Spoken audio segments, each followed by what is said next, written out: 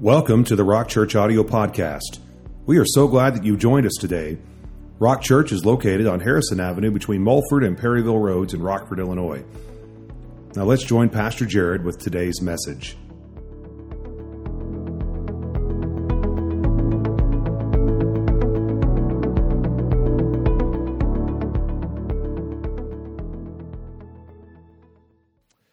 The 23rd Psalm. I'm going to read the whole psalm. We're going to spend a few weeks in this familiar psalm, and each week we're going to just read all 6 verses because it's my hope that the verse 1 through 6 just get established into your heart and just kind of become something that you just kind of recite and are dwelling on throughout the week. And let's just begin to establish that pattern by reading it aloud this morning as we begin. David writes in verse 1, "The Lord is my shepherd, I shall not want. He makes me lie down in green pastures. He leads me beside the still waters. He restores my soul. He leads me in the paths of righteousness for His name's sake. And yea, though I walk through the valley of the shadow of death, I will fear no evil, for you are with me. Your rod and your staff, they comfort me. You prepare a table before me in the presence of my enemies, and you anoint my head with oil. My cup runs over. Surely goodness and mercy shall follow me all of the days of my life, and I will dwell in the house of the Lord forever." May God add His blessing to the reading of His Word, and I know that for probably most of you, as we read that 23rd Psalm, it was very familiar. It was a psalm that maybe you've been dwelling upon recently. I know I've heard that from several of our people within the congregation. And the 23rd Psalm is unique in the sense that it is familiar to us, but it's also unique in the sense of what context we are used to hearing it. Because the vast majority of the time we hear the 23rd Psalm, we are in a funeral or a memorial service.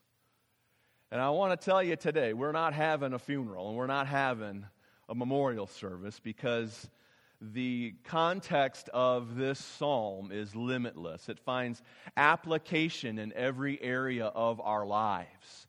And we have a tendency, I believe, with the 23rd Psalm to kind of recognize and hold on to and be familiar with just specific portions of it. We remember maybe a certain phrase or verse or line, and that's kind of the context that we think of when we think of the 23rd Psalm. And I'm just hoping that as we spend some time in it as a congregation, we're going to grasp the whole of it from beginning to end. Because I don't know about you, but when I read the 23rd Psalm, my heart quickly becomes filled with confidence.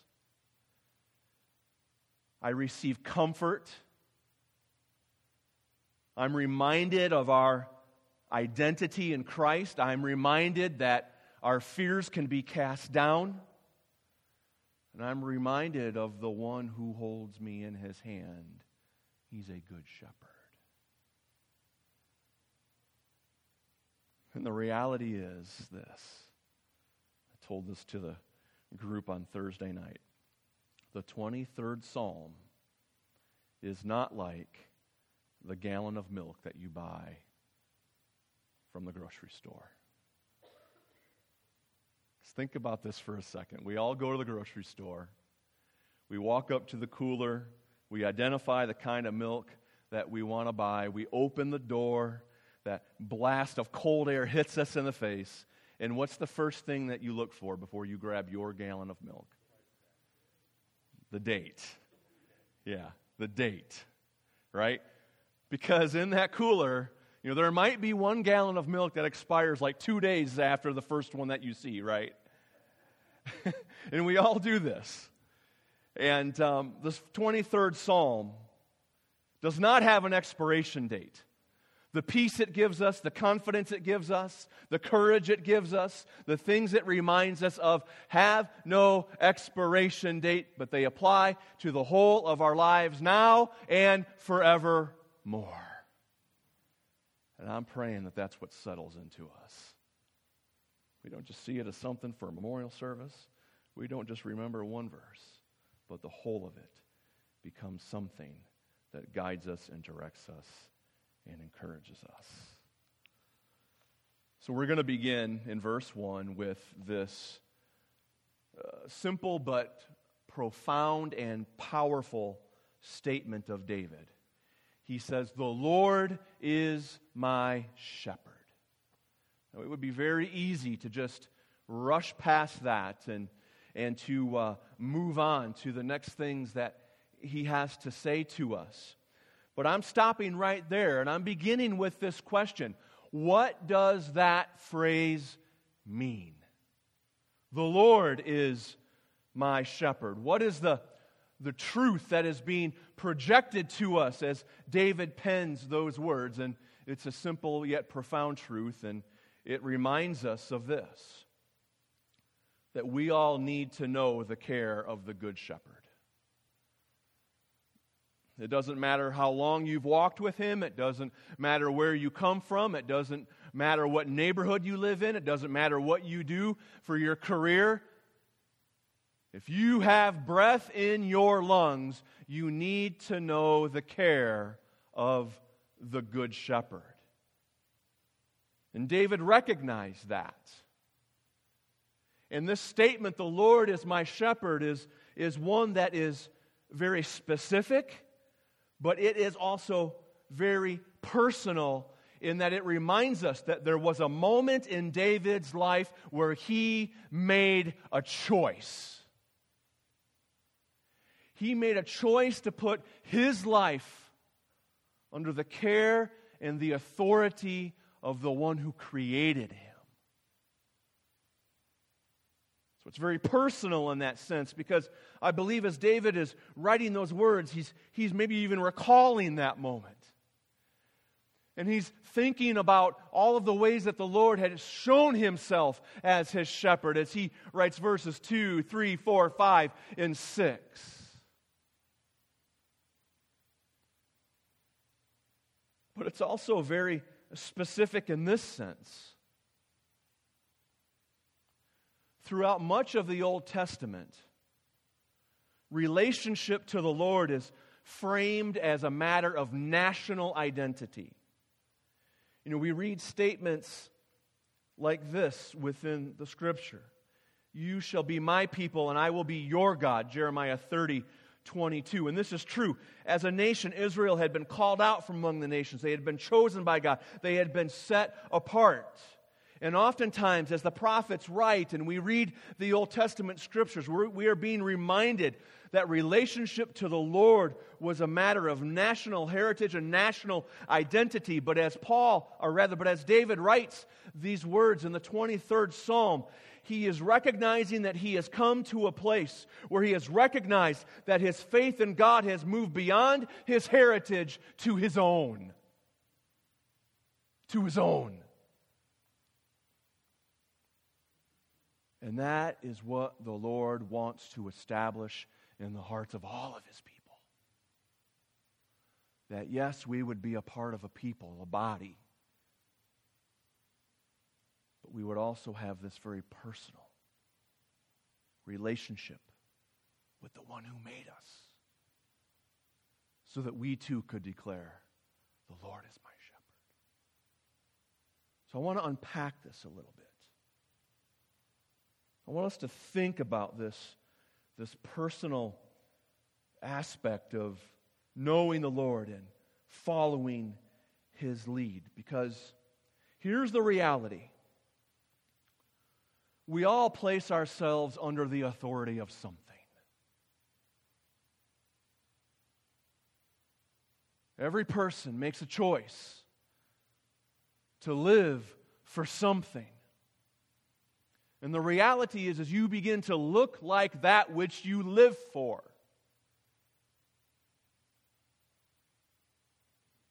And the world that we live in today is filled with many alternatives, many things that want to shepherd our lives into a specific direction.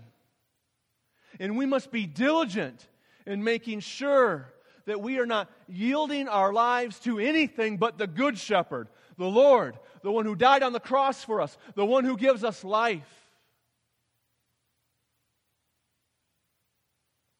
And that's a choice that each of us has to make, and it's a choice that determines what guides our lives, what fills our lives, and ultimately what becomes the fruit of our lives. Because for you and for me and for every person who has put their faith in Christ, the only right choice is to be under the authority and to be submitted to the Lord. And David is not the only one who affirms this. Joshua brought this same charge to the nation of Israel. Joshua chapter 24, verses 14 and 15. For 2 verses, it's a little bit lengthy, but let me read it to you because it kind of defines the kind of moments that we come to in our lives and the decisions that we have to make and the paths that we have to choose. And Israel had found themselves there again.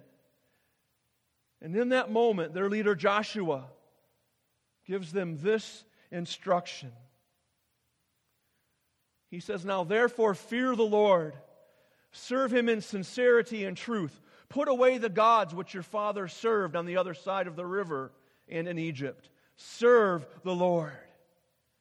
And if it seems evil to you to serve the Lord, choose for yourself this day whom you will serve, whether the gods of your fathers that were served on the other side of the river, or the gods of the Amorites in whose land you dwell." And then you all are familiar with this phrase because this is Joshua declaring his choice. "But as for me and my house, we will serve the Lord." You see, here's the connotation, the context. I think the point that Joshua is making. We can become like the land that we live in.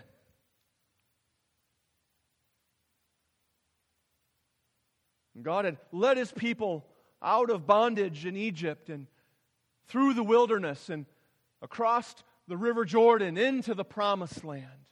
And as they received that promise and as they were being established within the land that they were promised, from the very beginning of that time, Joshua declares to them, "Don't look like the land that we came from and don't look like the land we have just possessed, but rather choose this day the Lord." And then Jesus kind of takes it a step further. Because Jesus knows our tendency. He knows the choices that stand in front of us. And He's speaking to the churches in the book of Revelation. And in Revelation chapter 3, in verses 14 through 20, He's speaking to a church in Laodicea. And He says to them, He says, "I know your works. I know what you have done. I know of the wealth that you have. I know of the many things that you possess. But I also know how those things have affected your heart." He says, "You are lukewarm. You are not hot. You are not cold. But rather, you have justified landing in the middle somewhere. And because of that, you are neither all mine or all like the land that you want to be like. You're in the middle." And He says to them, "I wish that you were either hot or cold. And if you stay the way that you are, my reaction to you is going to be something that is disgusting." Literally says, "I'm going to vomit you out of my mouth." But then here's the beauty of Jesus. He doesn't just reveal our condition, but rather He shows us the way forward. Because He says to them, "I want you to make a choice. And I'm praying for your eyes, that your eyes would be open, that there would be a salve that would be put upon your eyes that would cause you to see things as they are, so that you can repent and become hot for me. So here's kind of the space that we need to live in. We need to choose the Lord, and it's not just an event kind of a thing, but it's a daily thing, and we need to recognize that Jesus is the only one who can open our eyes to see reality. Because we can always concoct a vision for the way that we think things are, or the way that we want things to be. But Jesus is the one that opens the eyes. He's the one who pierces the heart. And He's the one who causes us to see things for as they are. So Lord, I choose you today, but Lord, I pray that in that choice, you would open my eyes so that I can see the things that stand in the way, so that I can see the things that have entered into my heart, so I can see the things that I am not seeing the way that you see them. Choose you this day whom you will serve. The Lord is my shepherd. The Lord is my shepherd. So as we look at this and as we kind of wrestle with these things that David is bringing before us, there may not be a single one of you here in this room today that would dispute that choosing the Lord is the right thing. I mean, we're in church. We've been saved. We've been redeemed. We love the Lord. And when I bring to you that simple truth, you're like, yeah, I know that. I'm familiar with that. I recognize that. But what I would draw to our attention this morning is this. Choosing the Lord, yes, is the right choice always, but the challenge comes in the daily things that we face. That big decision is always contested and worked out and proved in the daily things that we face.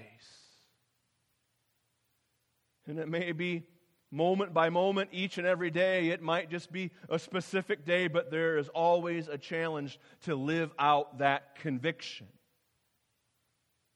So I bring to you this question that we all have to figure out and reconcile within our own hearts. How do we choose the Lord and stay under the care of the Good Shepherd daily? How do we do that?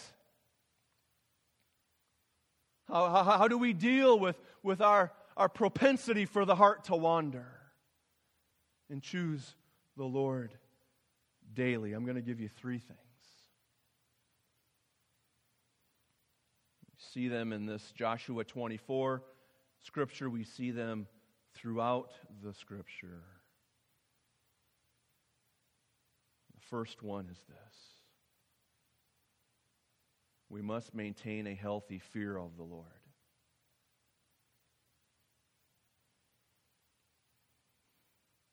We must maintain a healthy fear of the Lord. When Joshua calls the people to fear the Lord in verse 14, the Hebrew word there is a word that calls them to reverence and respect.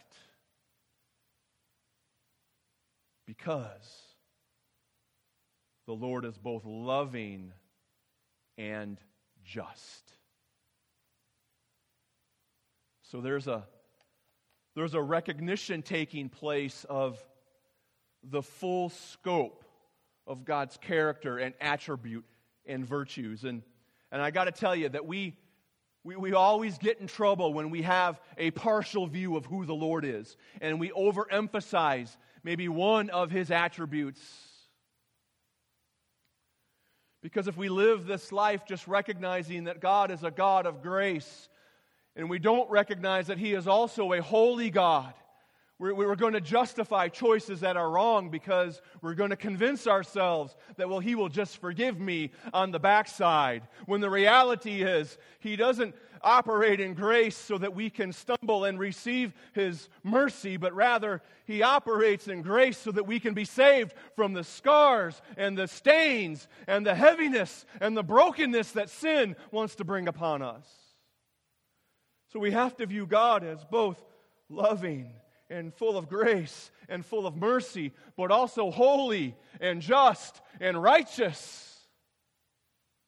And Joshua is reminding the people of this as he calls them to serve the Lord. So here is what we cannot do. We cannot create a picture within our minds and our spirits of who we want the Lord to be to us. But rather, we must come to know Him for who He has revealed Himself to be. And because of who He is, we must serve Him daily with reverence and respect. And this is a work of the Spirit that is ongoing within us daily. Sometimes when we think about these kind of things, they don't give us lift and cause us to rise, but rather we think about them and they become heavy upon us. And we look at that kind of calling and that kind of direction for our lives, and we say, I don't think I'm able to accomplish that. We're familiar with our weakness. We know our limitation. But I want to fill you with hope today, church. Because that work that happens within us is not contingent upon our own personal strength, but it is a work that the Spirit does.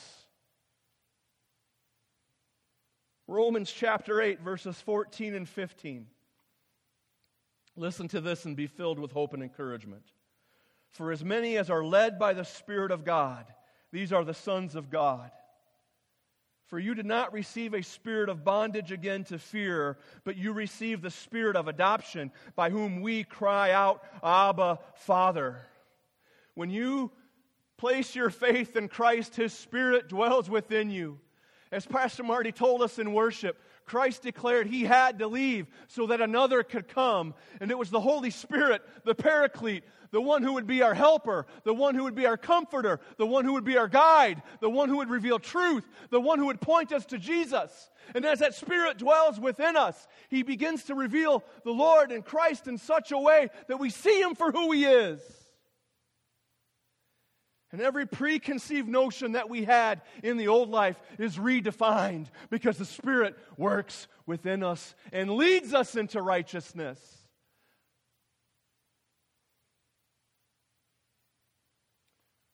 So don't let the Spirit, lowercase s, lead you into fear and bondage and believing that you can't see the Lord for who He is and have His work accomplished in your life, but rather have the Spirit, capital S, at work in your life that reveals the Lord and reminds you that there's a spirit of adoption that has overcome you, and you are no longer an orphan, but you are a son and a daughter of the living God. And because of that, the response of your heart is Abba, Father. Abba, Father. So what spirit has been at work in you? Is it the spirit of the world that wants to define God based upon our own notions? Or is it the Spirit of God that reveals His power and His glory and His ability to transform us?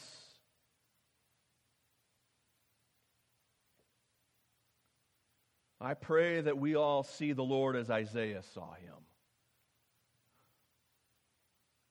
You recall that as he's beginning to write his book.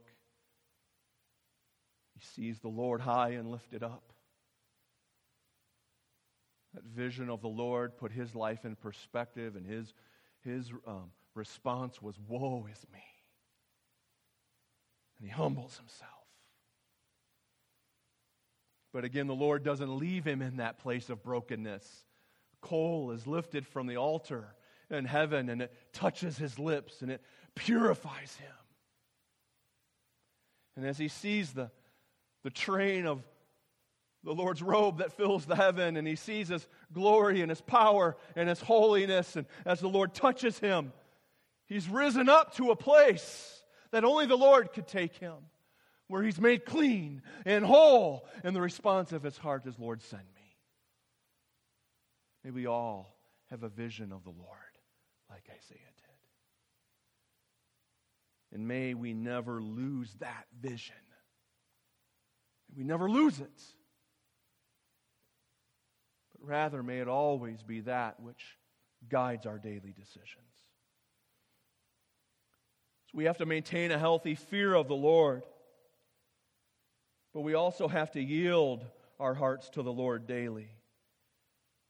You see that again in Joshua 24:14, and then going down into verse 23. Joshua tells the people, put away the gods of your fathers that they served on the other side of the river. He says, incline your heart to the Lord your God of Israel. So daily there's a yielding of the heart that must take place. It's not just something that happens at the altar of conversion, but rather it is very much what placing ourselves on the altar of God looks like daily.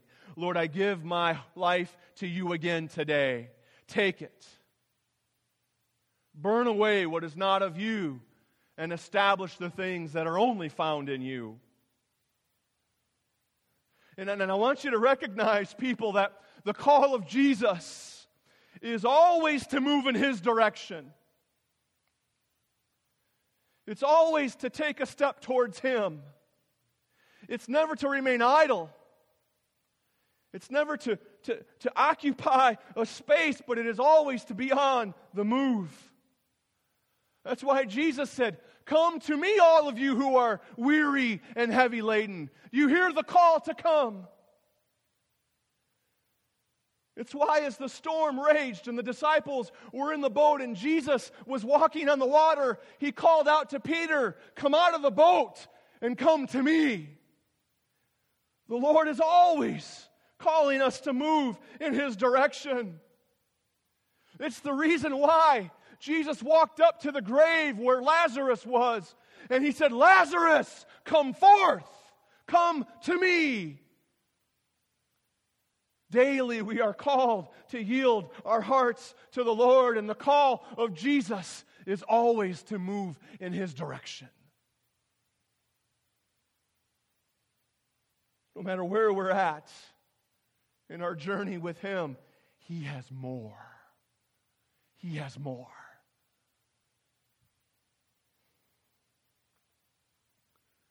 So what does kind of moving in that direction look like? Joshua gives us two key words there. The first one is to serve. Put away the gods your fathers served on the other side of the river. There's always the other side of the river. Things that we did in a past time that want to resurrect themselves. And Joshua says, put them away. I'd like to think as he says, put them away, he's literally saying, put them down. And when I say, put them down, this is what it looks like to me. Put them down. I have a confession to make. I was working in the yard yesterday. And we've got a tree line in our backyard. And somebody helped me take down 7 different smaller-sized elm trees that were dying. So we got them on the ground. I got all the small stuff cleaned up. The logs I just rolled up against the tree line until I could get to them. Well, yesterday was the day I got to them. Thank God for 70-degree weather day and the blue skies and the sunshine. It was perfect. So I'm out there and I'm cutting everything up into firewood lengths, and I'll split it later and all of that. And I had everything cleaned up, and I was carrying the chainsaw and a couple of other tools towards the garage, and I took a step and I looked, and there was a snake. Which is not entirely uncommon. We've got a lot of woods that is in our backyard because it butts up to a forest preserve. So, we see everything. We see deer and fox and coyote and raccoons and possums and snakes. And, if it's in northern Illinois, it usually comes through our backyard. But you know what? I don't like snakes. And you know what? All of the women in my house really don't like snakes. All right? So you know what I did to that snake? This is my confession. I killed it. Yeah. Hey, if you're in the woods, that's okay. If you're up near the house, you cross the line, snake. I put him down. Okay? Now, I know some of you are upset with me now, okay? So let's just put that aside for a moment. The point is this. I dealt with the creature swiftly and quickly and with no hesitation. And I think that that's kind of the way that Joshua is calling us to respond to those things from the other side of the river that want to call out to us. We don't entertain them. We don't ponder whether or not they're a good idea. We don't justify that it might be, momentarily a source of fun or satisfaction to entertain those things, but rather we put them down. Why? Because we daily yield our hearts to the Lord. So this idea of putting away and serving the Lord gives us this picture. The word serve there means to give allegiance exclusively to God. So let me give you another picture that illustrates that. If you are married and have a wedding band on, this is the picture. And we're all familiar with the significance of a wedding band because it is a symbol of covenant. In sickness and in health, for better or for worse. My devotion is to you, Christina, forsaking all others.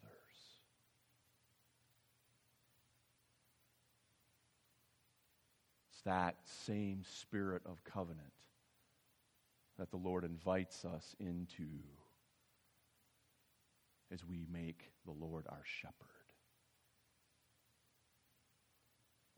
And then we see this second word that emphasizes this reality in the word incline. Incline your hearts to the Lord God of Israel, which means this. The heart is fixed on God. It's fixed. It's attached. It's connected. One commentator put it this way: don't dilute your commitment to God. Don't dilute your commitment to God. And sometimes the heart can be a difficult thing to size up, like where it's at.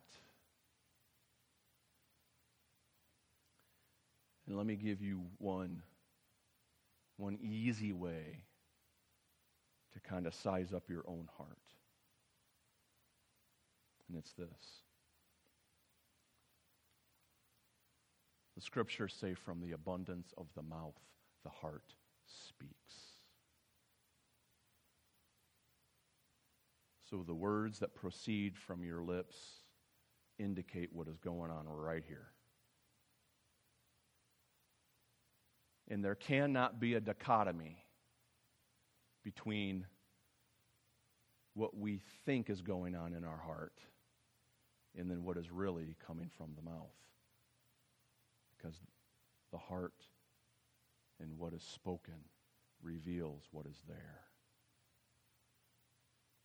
Now, I don't share that to try to discourage anybody, but I share that to you today to say, if you are concerned maybe about some of the words that have consistently come out of your mouth or words that just occasionally come from your mouth, your right response is this: yield your heart to the Lord.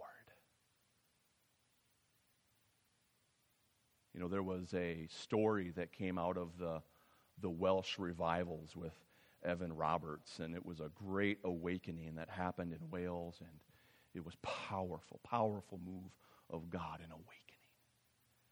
And in one small English village, there was a blacksmith that received Christ as his Savior. And this blacksmith had quite the reputation because of what came out of his mouth. So when the word was spread that this man had put his faith in Christ, people began to gather around the blacksmith shop to see for themselves what had happened. And they noticed a change of behavior. They noticed a change in his countenance, and they watched him go about his business. And then one day, as he was striking the iron and fashioning whatever the job was, he was off target, and he hit his thumb.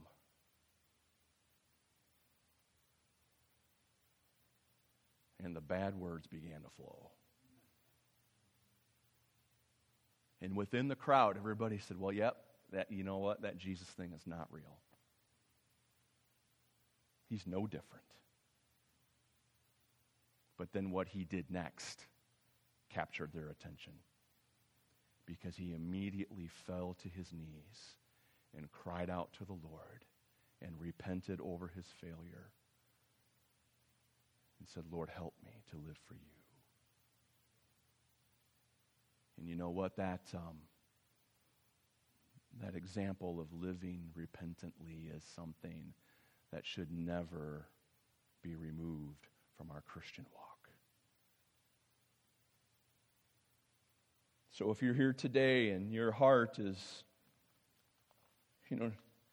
got some stuff that needs to be evicted, know that Jesus can do it. Because when our hearts are yielded to the Lord, we no longer chase after the desires of the flesh. It's a mark of being a believer. 1 John 2:15 through 17.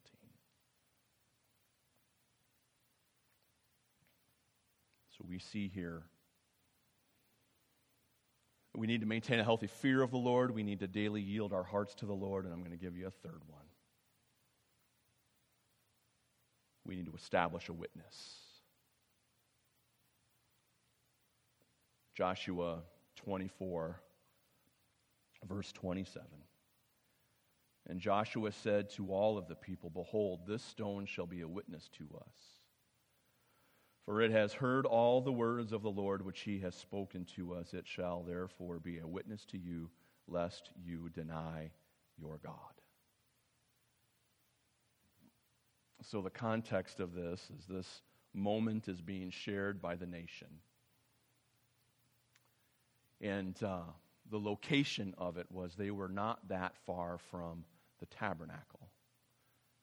Like a little bit earlier in Joshua 24, we see that they were under an oak tree and this particular rock, and we don't know what was special about this rock, but it was something that they were around as this exchange took place. And Joshua says, that stone is going to be a witness.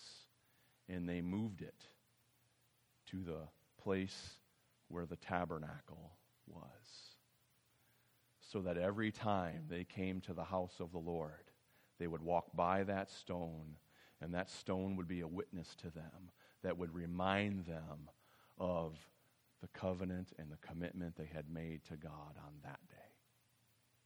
And then not just for them, but so that future generations would walk by and the children would ask their parents, what is that stone and why is it there? And that would facilitate an exchange that would remind them of what the Lord had done.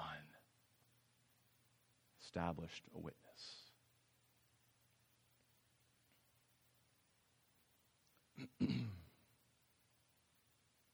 Why do we need to establish a witness? Well, it's because, and you have probably already experienced this, But we should not be surprised when challenges come, when hard choices have to be made, and when temptation comes to do something different.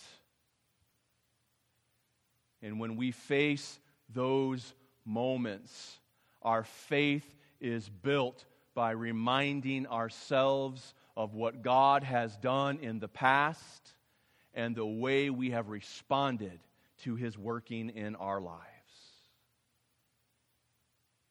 So Joshua says we're going to establish a witness. It's going to be a rock. And it's going to remind us, and it's going to help us to recall what the Lord has done.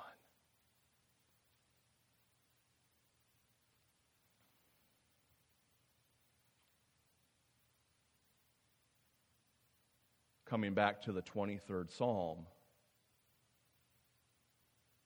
those things that we establish as a witness in our life remind us that He always leads us down the path of righteousness for His name's sake.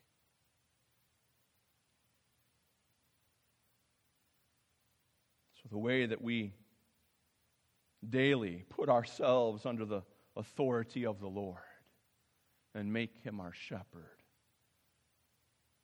we recall and we remember what He has done. And I would say to you, do whatever you need to do to remind yourself of those things. It might look like a journal entry. It might look like something that you write to the Lord. It might look like something that you establish in your life as a reminder. But whatever it is, don't underscore its power and its influence, because it's a pattern that we see.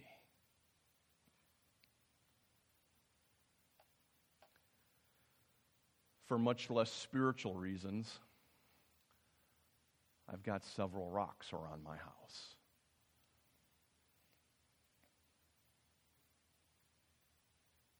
Because years and years ago, when our kids were smaller and we would go somewhere on vacation, the girls were always interested, in maybe finding a trinket or a T-shirt or something. So we would incorporate that into our vacation routine so that they were coming home with things that would remind them of the vacation and the good time that we had. But I don't love to shop quite as much as they do. And I don't always find the trinket or the T-shirt, but I do always find a rock. Because we had one vacation up in Frederick, Wisconsin, where we were almost literally in the middle of nowhere. And my girls in their younger years looked up at me and said, "Daddy, what are you going to bring home?" And I said, "I'm going to bring home a rock because I want something that God made." So that has become a habit. And the landscaping and the flower beds around our house have these rocks. And every rock has a story behind it. And every rock reminds me of that vacation to Wisconsin or Tennessee or Michigan or North Carolina or wherever we've been. And I've kind of found out that helps to make a bit of an arduous task more bearable. Because, flower beds have to be watered, especially when you haven't had rain for, almost 3 weeks. So I'm sitting there doing the right thing, and as my flesh becomes weary of the time that takes, I look at that rock and I think of the blessing of that time away and what the Lord has done. And you know what it does?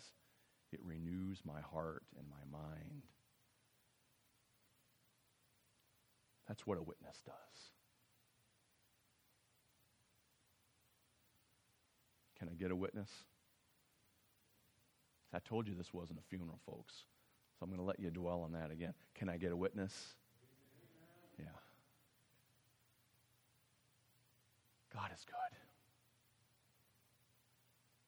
He is with us. He's been with us in the past. He's with us in this day. And He's going to be with us in the future. That you can count on. That you can count on. And as I was trying to maybe sum up what we were going to look at in Psalm 23:1, this phrase came to me. You can be unsettled, but still secure. In other words, all kinds of things can be going on around us. But when the Lord is our shepherd, we are secure. We are secure. And David quantifies that in the next phrase, which is what? The Lord is my shepherd, I shall not want. See, there's a little bit of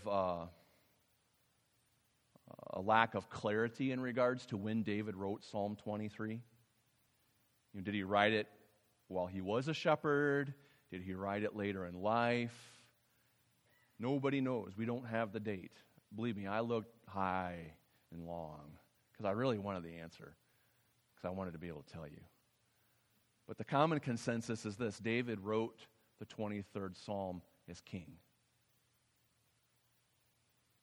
And it's David looking back upon his life and recounting the goodness and the faithfulness of God in every season. And as a boy, we all know that David was a shepherd. He watched over his father's sheep, and he knew as that time as shepherd boy that it was the responsibility of the shepherd to protect the sheep, to feed the sheep, to lead the sheep, to care for the sheep. And in essence, I believe in the 23rd Psalm, this is David declaring, this is who the Lord has been to me. And you know what? It's who he is to us too. Jesus is the good shepherd, right? John 10:11, I am the good shepherd.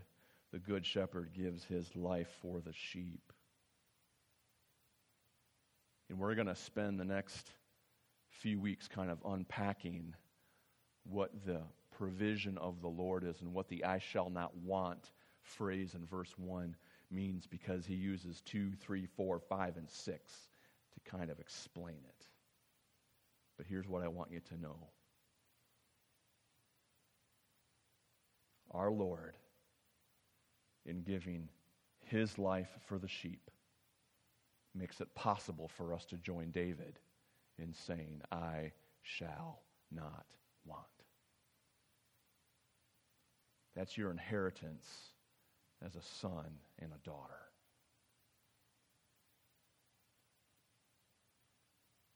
Because his provision is perfect.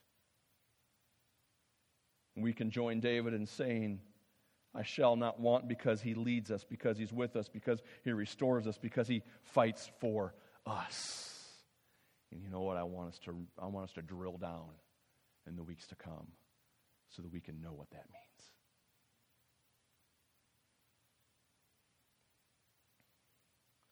So that's what moving forward looks like in this 23rd Psalm, and I'm excited.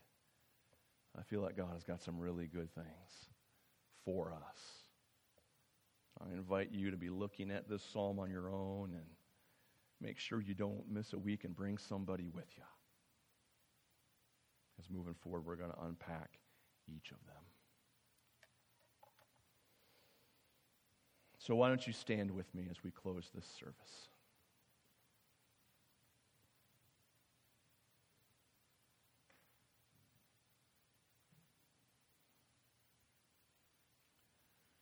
Let's bow our heads and open our hearts, and let's just have a moment with God. And let's not leave this place this morning not being able to say what David has said, the Lord is my shepherd. I want you to just establish his lordship. I want you to yield yourself to him again, just in that very personal response between you and the Lord. And a part of that dialogue and conversation might reveal maybe some personal choices that you need to make to follow the Lord.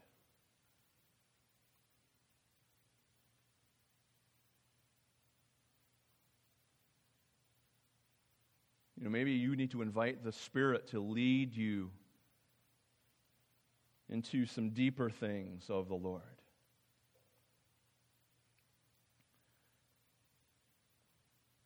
Maybe you need to ask the Lord for help so that you can be in an unsettled place, but yet still secure in Him.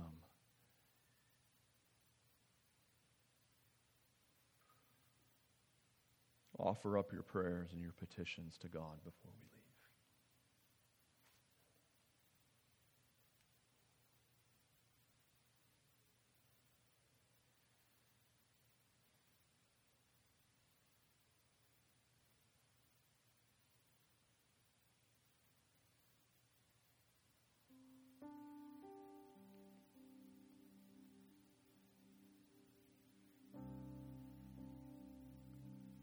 Lord, we want to occupy that space that just very freely and confidently says, the Lord is my shepherd.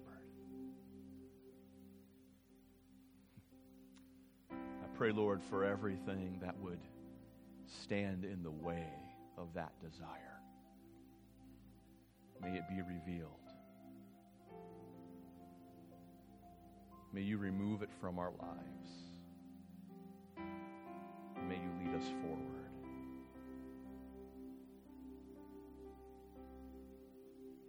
Thank you that you are a good shepherd who cares for the sheep. And all that we need is found in you. So may we look to you and to you alone.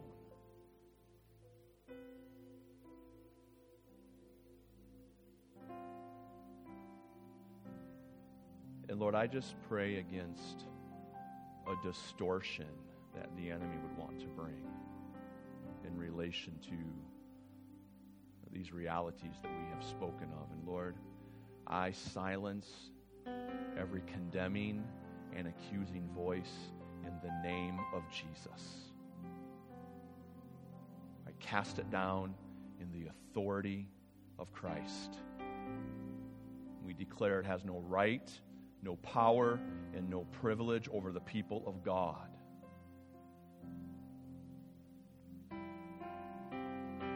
Just pray, Lord, that your voice would rise above. And I pray that in this moment, Lord, you would be building up your people. You would be establishing faith again. You would be causing our eyes to see, Lord God, a new vision of who we are in you and what you have done for us and the hope that we have in you.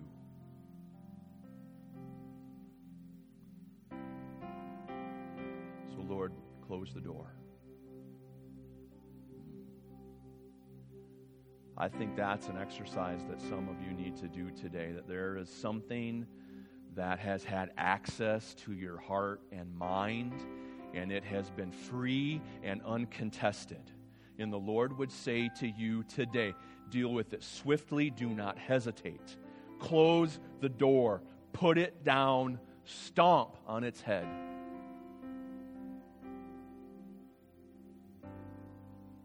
Don't yield your life to it anymore.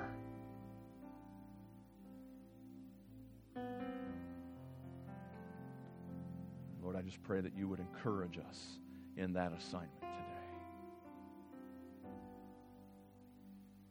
Fill our hearts with confidence and trust and devotion.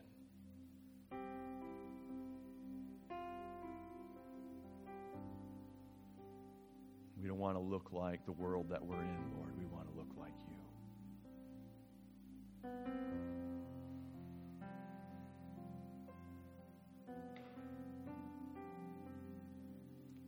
I know that we've done this periodically, and I just don't want this to become routine. But I just invite you to take a deep breath right now. Take a deep breath.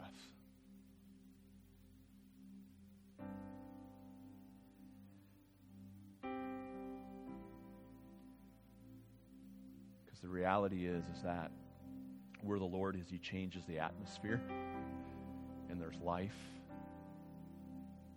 And I want you to breathe in His life today. So You just do it as many times as you need to. Maybe you've got more than one thing that the Lord is kind of revealing to you, and take in a deep breath of His life for every one of them. Maybe you've got more than one thing that you are standing in faith for. Take in a deep breath of His life for every one of them before you go. And I'm going to do it with you because I'm right there with you.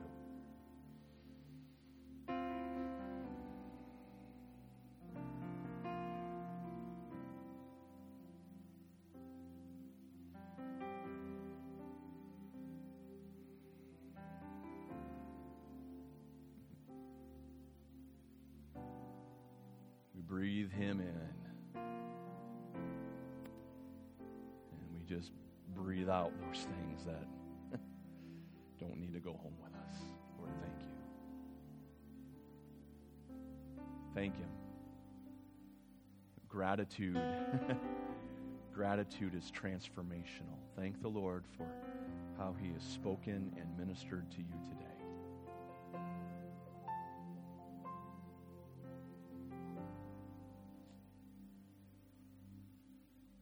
Maybe you're here in the room this morning and you have not made the decision and the choice to make Christ your Lord and Savior. And all that we have discussed is only available in Him. And you would say to yourself, I'm willing, I'm ready to make that step, to make that choice. We want to lead you into that decision just by praying a prayer together. But I'd like to know who you are, and you're here today and you just say, you know what, I need to make Christ my Lord and Savior. Would you show me who you are if you're here today? Anyone at all? You can leave here today knowing His life.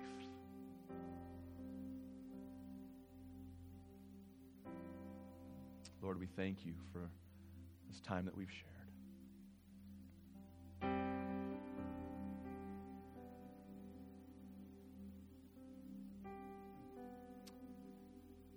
Thank you for who you are and what you have done. And as we go, I pray, Lord, we would go in your grace and in your peace. Would you watch over us and keep us and bring us back again safely very soon. In Jesus' name we pray. Amen. Can we give a hearty amen to the Lord? Amen. Amen.